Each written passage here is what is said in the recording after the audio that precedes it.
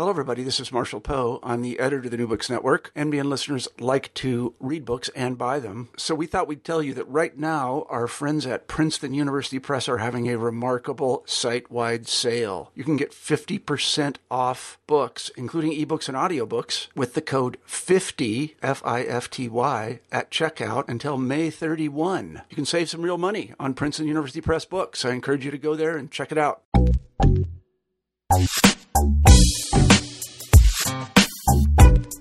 Hello and welcome to New Books in Technology. I am your host, Jasmine McNeely.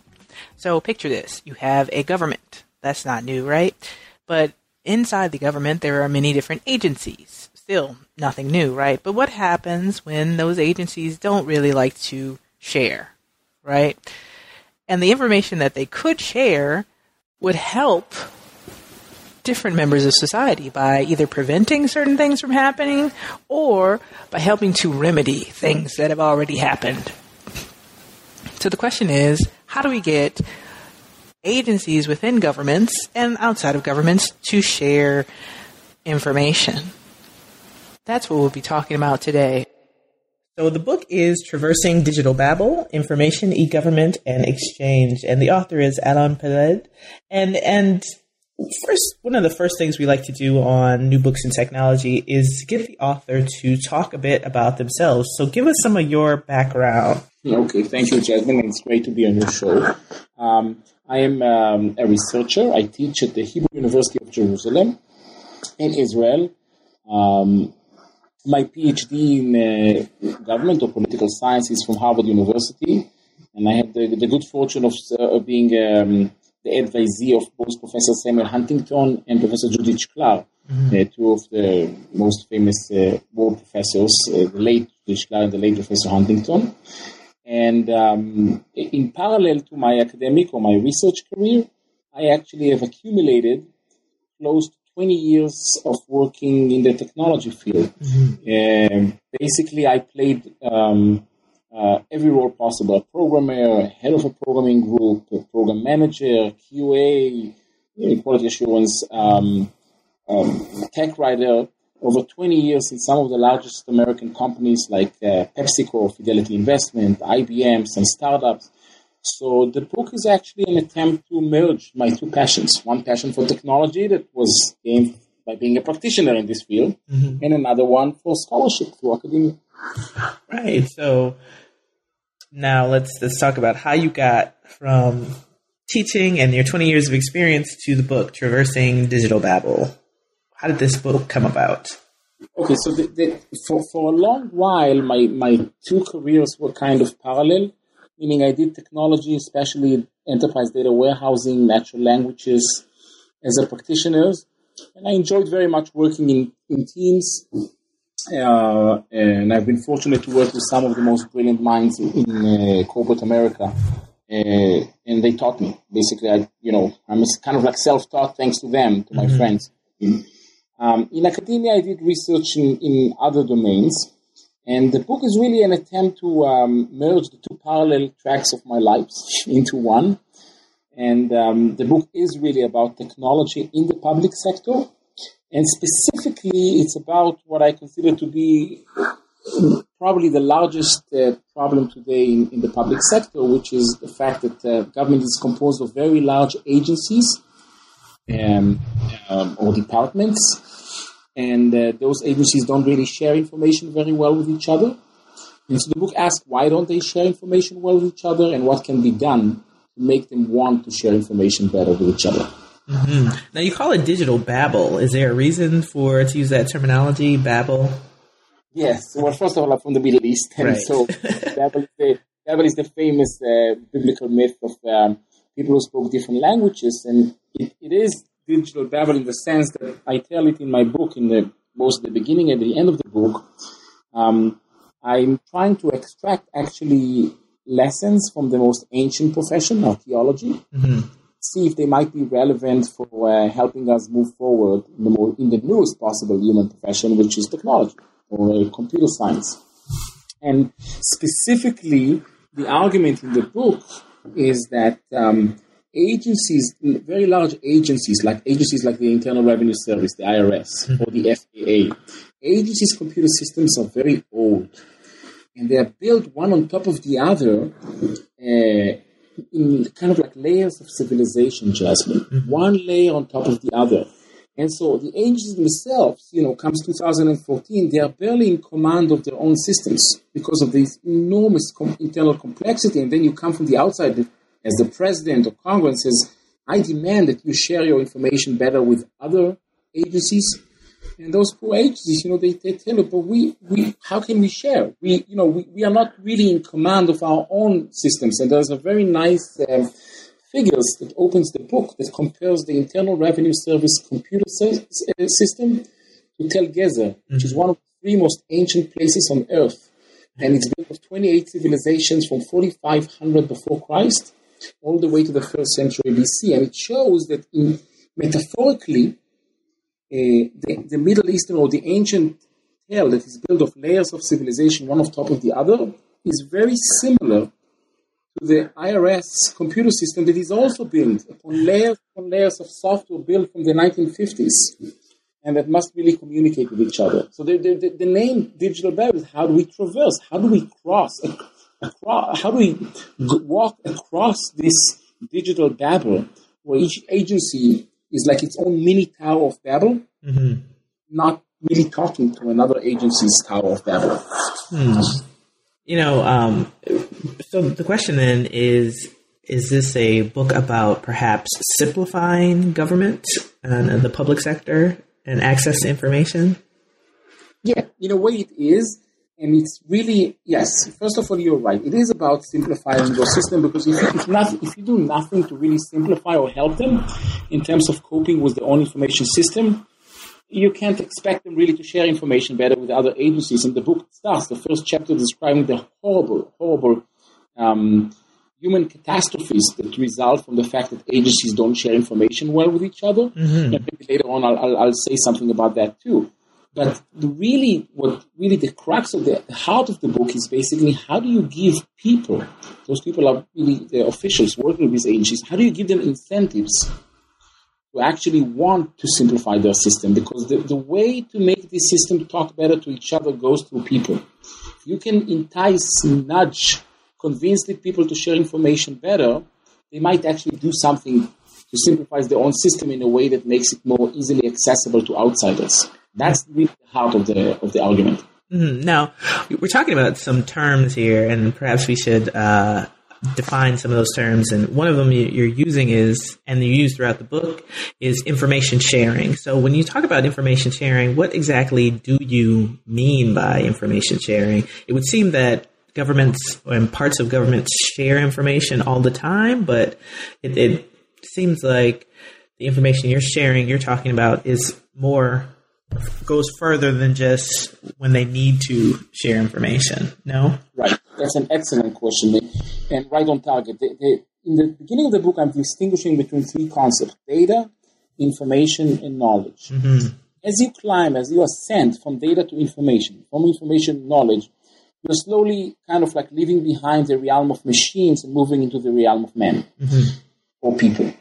And so basically I chose the word information in between them. I do not think, and I emphasize, I do not think that my book is a knowledge sharing, because knowledge sharing is an entire different problem. It's a very important problem, but my book is not about it. It involves really talking about people and understanding a lot more about people. It's not necessarily data, because data in and of itself is kind of meaningless. There's a lot of redundancies, and without context, it's meaningless. So information is really those, what I call in my book, and also the software project that I have developed since then, is based on the book.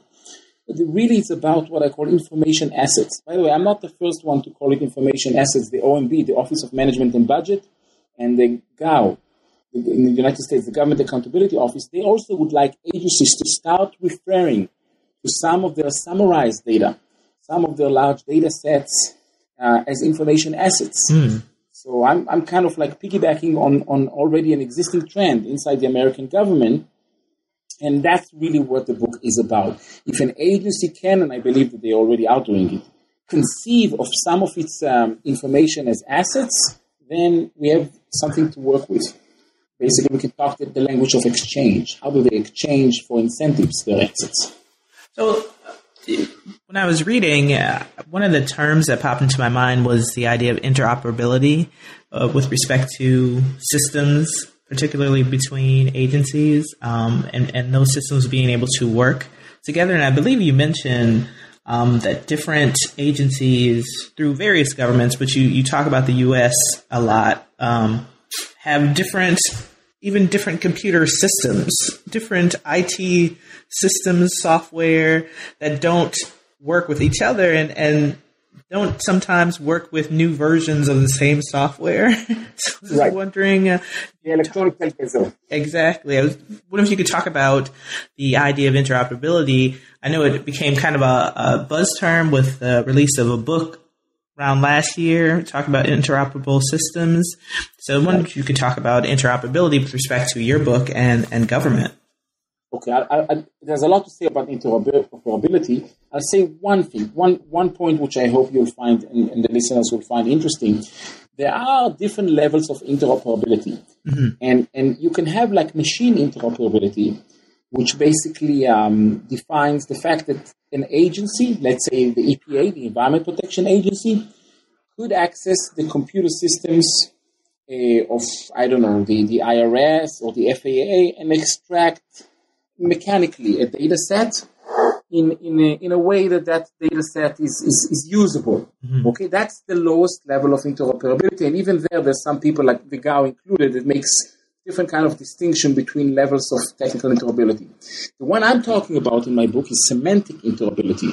Semantic interoperability means that the agency is capable of actually extracting from the information system of another agency something that is meaningful, meaningful for the purposes of the agency, the first agency. So not only that the EPA can get in a machine interoperable way some information assets from, let's say, the FAA, but that asset is meaningful, useful. It could be like a piece in an informational puzzle that the EPA is trying to put together. Mm-hmm. That's the level at which my book is. And here, I hope you'll find the most interesting things. And I also received and executed a Google Faculty Research Award to build a software based on this idea. Wow! Here, the issue is the following: imagine yourself again as an official working for the let's say the FAA, the Federal Aviation Authority. Okay, and you execute congressionally mandated programs. Mm-hmm. So you're concerned with flight safety. And all you know is flight safety. You know nothing but flight safety. You produce very interesting data sets and information, and they are stored in machines. But all you know to do, Jasmine, is flight safety. So you'll tag it with words and categories about flight safety. Now, it is absolutely possible that someone in the EPA, that's actually the thing that you did, that last information asset that you produced as part of that congressionally mandated flight safety program, is that actually one missing piece in the informational puzzle that somebody in the EPA is trying to put for environmental purposes, right? Mm-hmm. But how is he going to find it, Jasmine? The guy in the FAA, he doesn't care about environment. Mm-hmm. He's not getting money from Congress to produce basically or tag information assets based off the needs of people that he doesn't know that even exist. So the key question here that the book is asking, how are you going to help people inside government discover the unanticipated potential secondary uses of information assets produced by other agencies in different domains? Mm-hmm. Until we solve this problem, we're not going to get very far in this information sharing game, because all of the American government, it's true also in Europe and other places, is broken down into department and agencies, each working on legislatively mandated programs, each producing information assets that are very narrow, mm-hmm. only within their domains.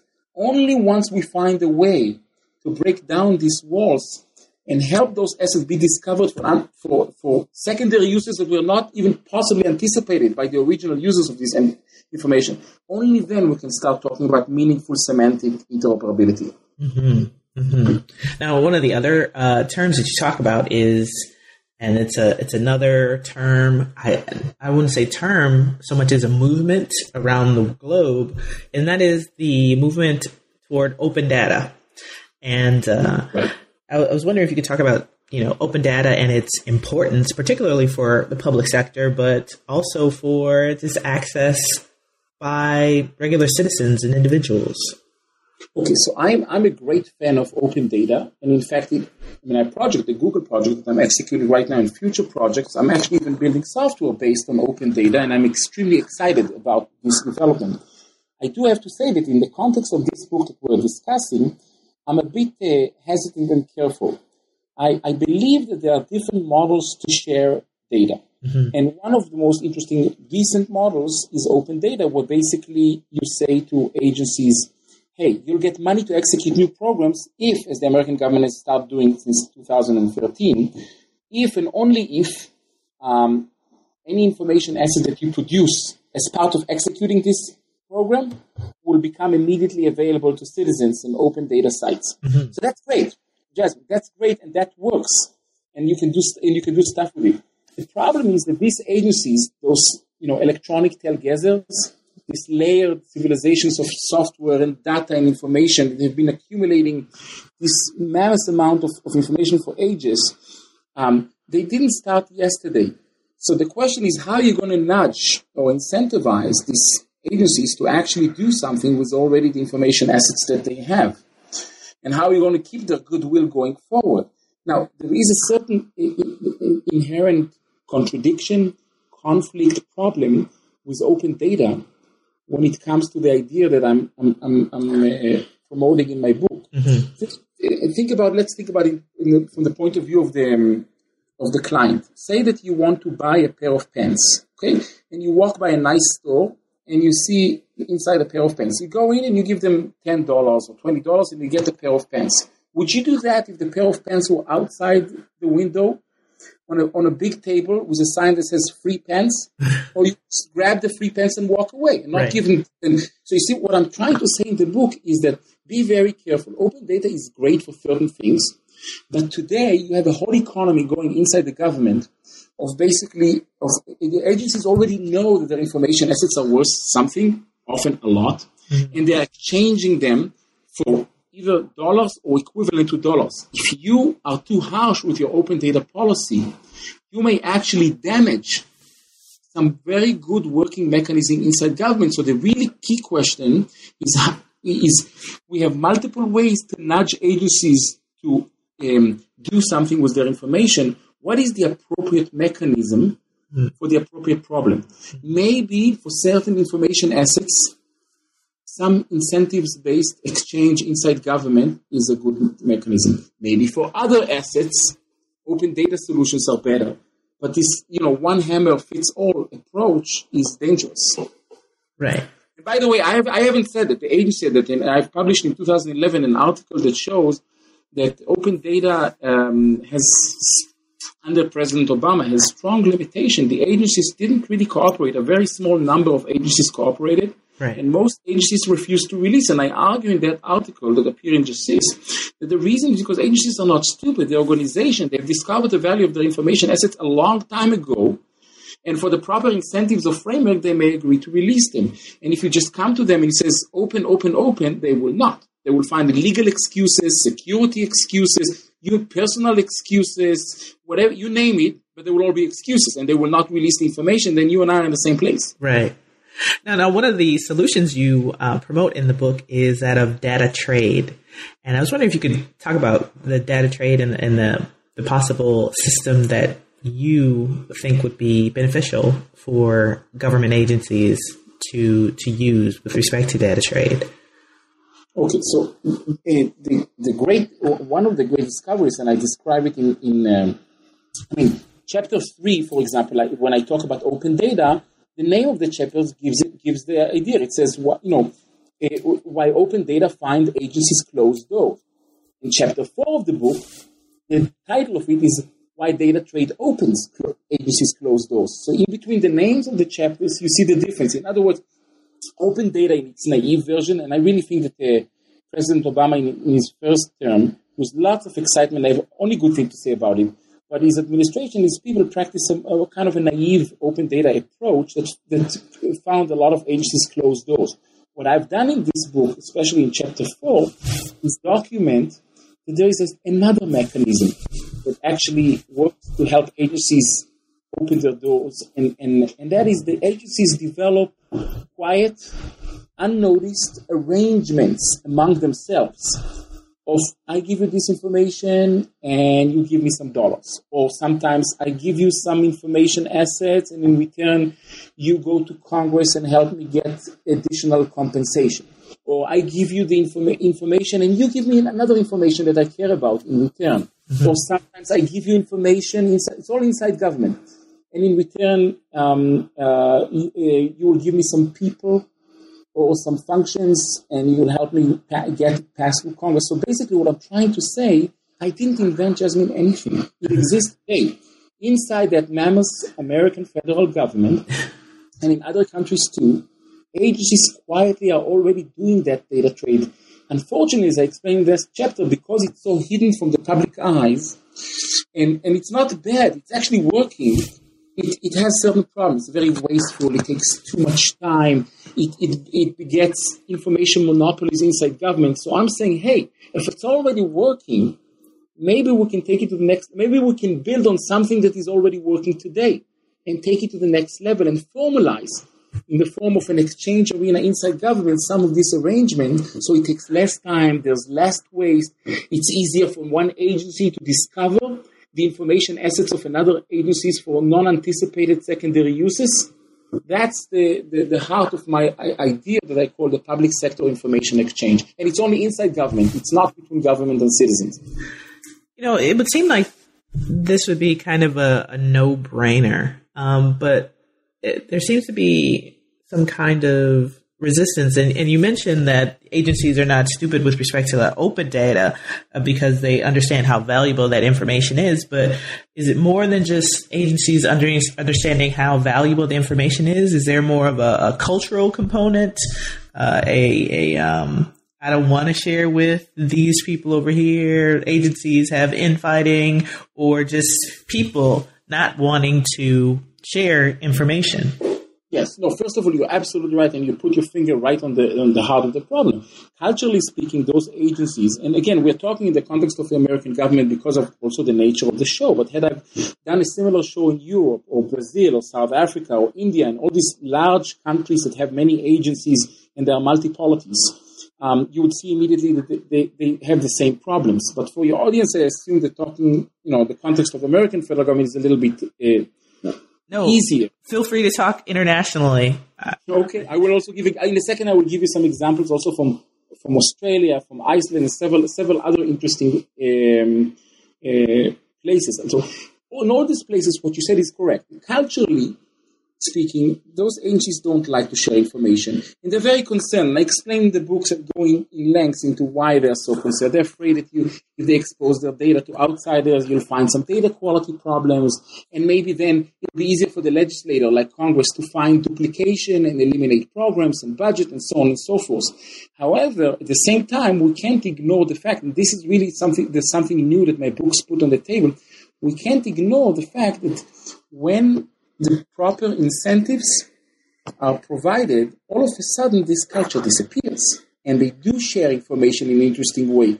So I'm kind of like, at the beginning, in chapter 2, I kind of survey the land, and I'm saying, here are all, whatever, for the last 20 years, how we have tried to nudge agencies to share information better, and why it didn't work. And then I said, lo and behold, look at this interesting incentives-based approach. It is working. It's hidden. No one talks about it.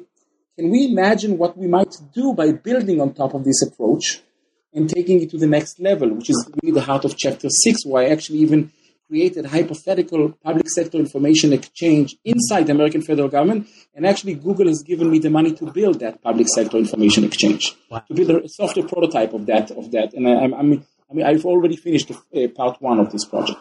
Oh, that sounds very interesting. We look forward to hearing more about that in the future. Excellent. So what kind of incentives do you think will work?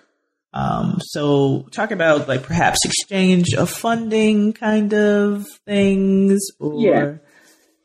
Okay, so for example, first of all, I don't like individual incentives because, the famous joke about the dumbest way you could, and remember, I have 20 years of software experience. The dumbest way you can try and incentivize a software group is by bugs fixed, because it takes exactly 1 day for the software developer and for the quality assurance engineers to close themselves in the room and agree that every day the quality assurance engineer will discover 500 bugs and the software developer will fix 500 bugs. So be very careful about what kind. So what I'm promoting in my book is really institutional incentives, and I'm explaining in chapter 6 how basically you create incentives that in a trickle-down economy it will pay off for the organization in such a way that it push down, trickle-down economy, it will make it individuals cooperate. And I'm showing in chapter 6 2 models of this kind of trickle-down economy and institutional. One is from Australia, and it's really a supply. It's fascinating, Jasmine. Like, it's, again, unknown institutional history of incentives inside government to foster information sharing. One case was in the among the mapping agencies of federal Australia, and another one is in the crime sharing. And what the Australian did brilliantly, and I haven't found an example like this anywhere else in the world, they created like an institution that are public institution that really are, when you and I look at them and dissect them, they really are supply chain. And the agencies that participate in this game, they get paid twice. One time they get paid as providers of data, okay, like providing raw material. And second time, when this new agency that was created to foster this arrangement is profitable because it's producing interesting information assets that the world is willing to buy or to provide value, they get money again as shareholders. So basically, the Australian created a fascinating model that is basically the empirical execution of my theoretical idea that along a supply chain model, they are making sure that every time you take an information assets and increase its value a little bit, and somebody's going to profit for making it. And I tell in my book the story of how invested very quickly these agencies became in this information sharing game because they could see that it pays off. The second model that I'm providing is hypothetical. I'm creating, and I'm both visually and in writing, I'm creating like how might a public sector information exchange, which I call PSI, look inside the American federal government. How agencies and institutions will get credits, how they will market them, how we can create like a cyclical, a very positive, what I call a virtuous cycle, right, whereby those dollars are invested, the credits are turned into dollars, IT dollars, the dollars are invested again in improving their information assets. I'm trying to create an entirely new information sharing ecosystem inside the American federal government that is based on agencies incentivized to trade their information assets with each other, and the dollars that come from this are being invested again in improving the existing information assets. And now comes the punchline, both for the Australian and the real case and the American ones. It's cheap. It's dirt cheap.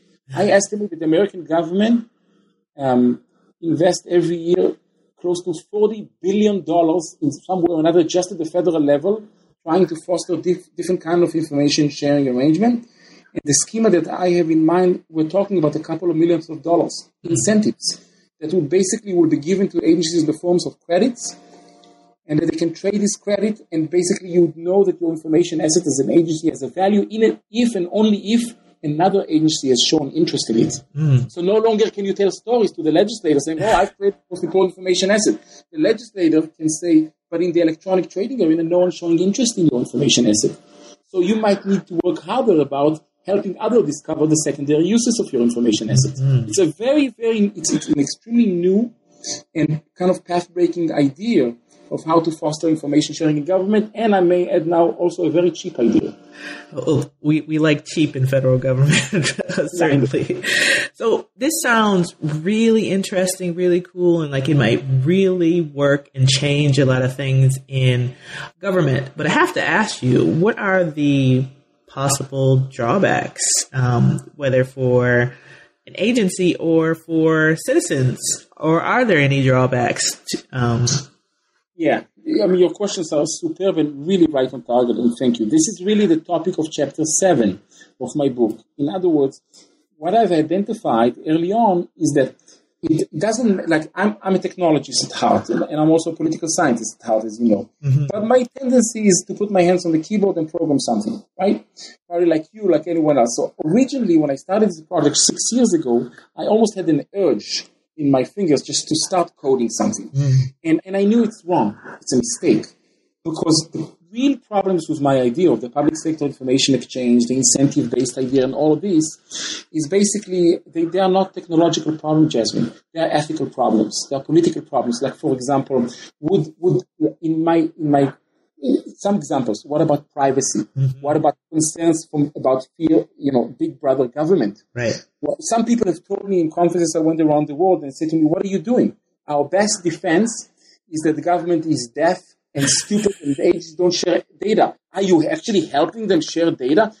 And to this, basically, I have two responses. One is the first chapter where I say, listen, if you like your government deaf and stupid and not sharing information as your means of protecting your privacy and protecting yourself against big brother government, please understand, this is also the reason why 9/11 happened. Because perfect information on the terrorist existed.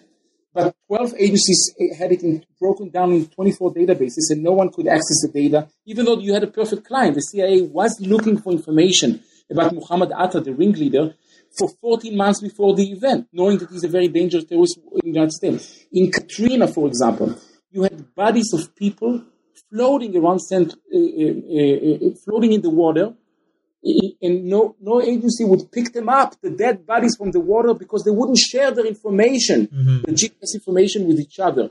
So what I'm trying to, the first thing that I say to people, be very careful. If you're too adamant about keeping government deaf and stupid and not sharing, you may end up also with this horrible disaster. And I have in chapter 1 a lot of examples of this. But the second defense is even more interesting. I say to people, listen, you should really think about governmental efficiency and information and privacy as two extreme along a pendulum clock. Continue. We're not in a good place right now. I'd like to move you a little bit more towards the governmental efficiency, but I don't want to give up privacy protections. I'm concerned, like you are, about big brother government, intellectual property. Some people have told me, for example, Jasmine, they said, what are you doing? You're teaching that everything is up for grabs for money. This is bad. What about democratic ideas that people should be doing things and sharing because it's the right thing to do, not because they're being incentivized with monetary. So in chapter 7, and also a little bit before in chapter 5, I'm offering another idea, which is to exchange information as a contested commodity, another key word in my book. And what I mean, I say, listen, information inside government is not the first contested commodity or things that you're trying to commoditize. Throughout history, and I'm beginning in the 10th century, there always existed certain products. Information for me is a product. Certain products that were very scarce, that we knew that if we put them into the marketplace, into an exchange, circulations would be great, but we felt uncomfortable about doing so. It's not proper to trade kidneys. But if we do find a way to exchange kidneys for incentives, a lot less people will die. Right? That's an example. So I identify in chapter 5 like 30 different contested commodity beginning in 10th century after the Common Era. And I'm extracting lessons for them, 4 main lessons. And then I'm offering that if we apply these 4 lessons to an exchange inside government in information as a contested commodity, then it's okay. We can actually improve significantly information sharing and at the same time provide adequate answers for privacy concerns, big brother government concerns, intellectual property concerns, democratic ideal concerns. But at the end of the day, I'm not trying to decide for you as the reader. In chapter 7, I'm saying, here, I'll give you the best case against what I'm saying, and I'm telling you how I think I can mitigate these concerns. At the end, it's a judgment call. You have to make a judgment if you're willing to go to that brave new world that I'm offering. Mm-hmm. So what is the future, do you think, of, open data, exchanges between government agencies, exchanges between different governments for information? I know you talk about Fukushima earlier in the book and how there was a failure to share information or to accept information from outside of government and how that had terrible effects. So what do you think the future for data trade and government data and exchanges is? And what do you see? Is it bright? Is it more of the same, or what? I'll say something about that, and maybe I will even pull into it the Snowden affair and WikiLeaks that would bring. But I want to say one thing before I forget about Fukushima, the horrible disaster to the Japanese nuclear reactor after the tsunami hit it. And this is another example like 9/11 and Katrina that I brought before. Maybe the readers know or they don't know, but in several cases after Fukushima, Japanese agencies actually evicted poor fishermen, whole villages, directly into the radioactive plum because other agencies refused to share with them information on where the radioactive plum is. So, we look around the world or the United States, we find horrible examples like this. And what I'm saying in my book, I'm saying it's unacceptable. To continue, it's been like this for 20 years. To continue behaving and preaching that the old models work is not good enough. I would like to put on the table and offer the world a new way to help agencies share information. I think that basically the right question to ask, following what you just asked, is that basically there was, and I almost finished the book with this. Stuart Brand, which is one of the oracles of the information age, in 1985 said a very famous sentence called "Information wants to be free." If you remember. But very few people actually go back to that old speech that he gave in some geeky conference and look it up, the whole paragraph. And that's not what he said. He said information wants to free, and then immediately said the other half of the sentence that everybody conveniently forget. He said, but information also wants to be rich. And my book is on that tension. It's between information wanting to be free and information wanting to be rich. And it's wanting to be free because it's so easy to replicate and distribute it. And it's wanting to be rich because it's the most important asset in the digital world that we live in, right? So all this, in my vision, all these models of sharing information could exist side by side. Open data, which I call them in my book consent models. So we want, and some incentives-based model, and some other models that I call in my book coerce model, where we force, in my book, basically legislators should think really carefully about the nature of the domain or the problem they're trying to attack and foster and apply the correct information sharing approach. There isn't one approach that would work. Open data would not solve all the information sharing inside government in the same way that my own incentives-based approach will not solve all the problem. The key is really to understand what are the approachable, the almost like epistemic approaches available to us to improve information sharing and to apply the correct one to the correct problem. And then we could actually see major improvement. I promised you one more thing, and that is to connect Snowden and WikiLeaks. And this is the problem, especially in America, but I think it exists elsewhere. Whenever something bad happens, in these pendulum clocks between governmental efficiency and privacy, the public is swayed up with Congress and the media and goes to the other extreme. So after 9/11, it was, oh my God, it's all because agencies refused to share information. So it was the need to share instead of, and so on, instead of the needs to know. And then you got things like the Patriot Act and how, trying to build data. And said, oh my God, this is too bad. We went too far, right? And then Snowden and WikiLeaks happened, right?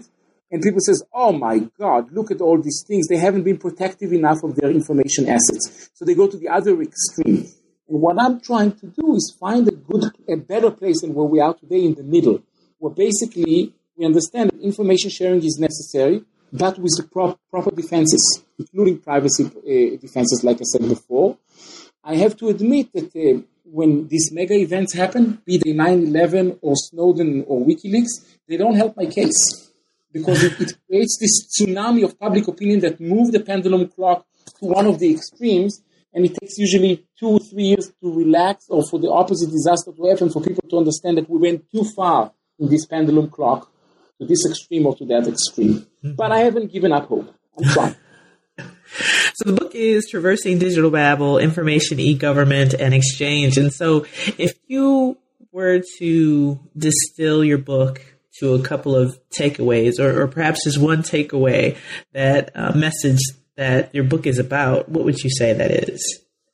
I would say that it's possible for us to improve life-saving information sharing inside the governments of very large, federated, and democratic countries by empowering agencies to receive incentives to commoditize and exchange their information assets with other agencies, and then you would see a lot of good coming out of it. It's not the only, as I said before, it's not the only solution. For example, it's not necessarily the right mechanism to operate between agencies and citizens, but inside government, I'm kind of shedding light on this, inside government in terms of fostering these mammoth agencies with their enormous information assets, it's a very good approach. It stands a chance to actually change the information sharing ecosystem inside government. And you and I, as citizens, will benefit because we will see a better, more efficient government that can provide also better services to citizens.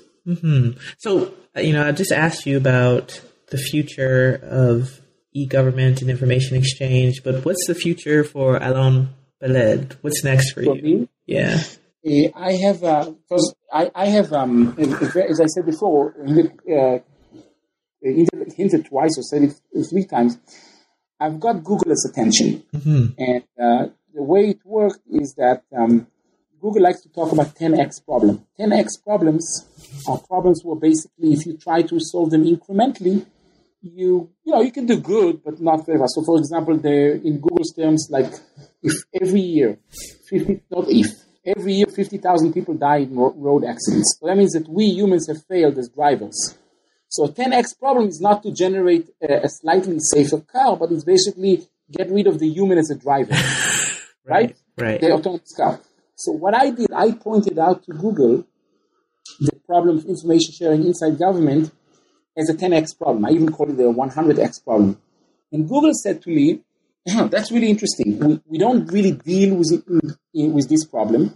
We don't even have the technology ourselves that focuses on basically how to make agencies inside government discover the unanticipated secondary uses of information as of other agencies. We understand that it's critical. It could really, like you say, save a lot of lives and save billions of dollars every year. Would you mind developing the software? So basically nowadays I'm busy developing it. I finished already like the first 9 months, and the first part of the software is working. And I'm connecting now to my project a brilliant Finnish computer scientist named Jaakko Holman. And together we're going to execute phase 2 of this project. And I actually believe that if you come again and ask me in about a year or 2 years from now, I will have some of the ideas of the book in a software prototype that you could actually implement inside government. Wow. That sounds really good. We're happy that you came on the show again. Again, the book is Traversing Digital Babel, Information, E-Government, and Exchange. It's by MIT Press. It's out there right now, so you can get it where Amazon, from MIT, from every bookseller, right? That's correct. Absolutely. And so thank you, Alon, for coming on the show. It has been New Books in Technology. Have a great week.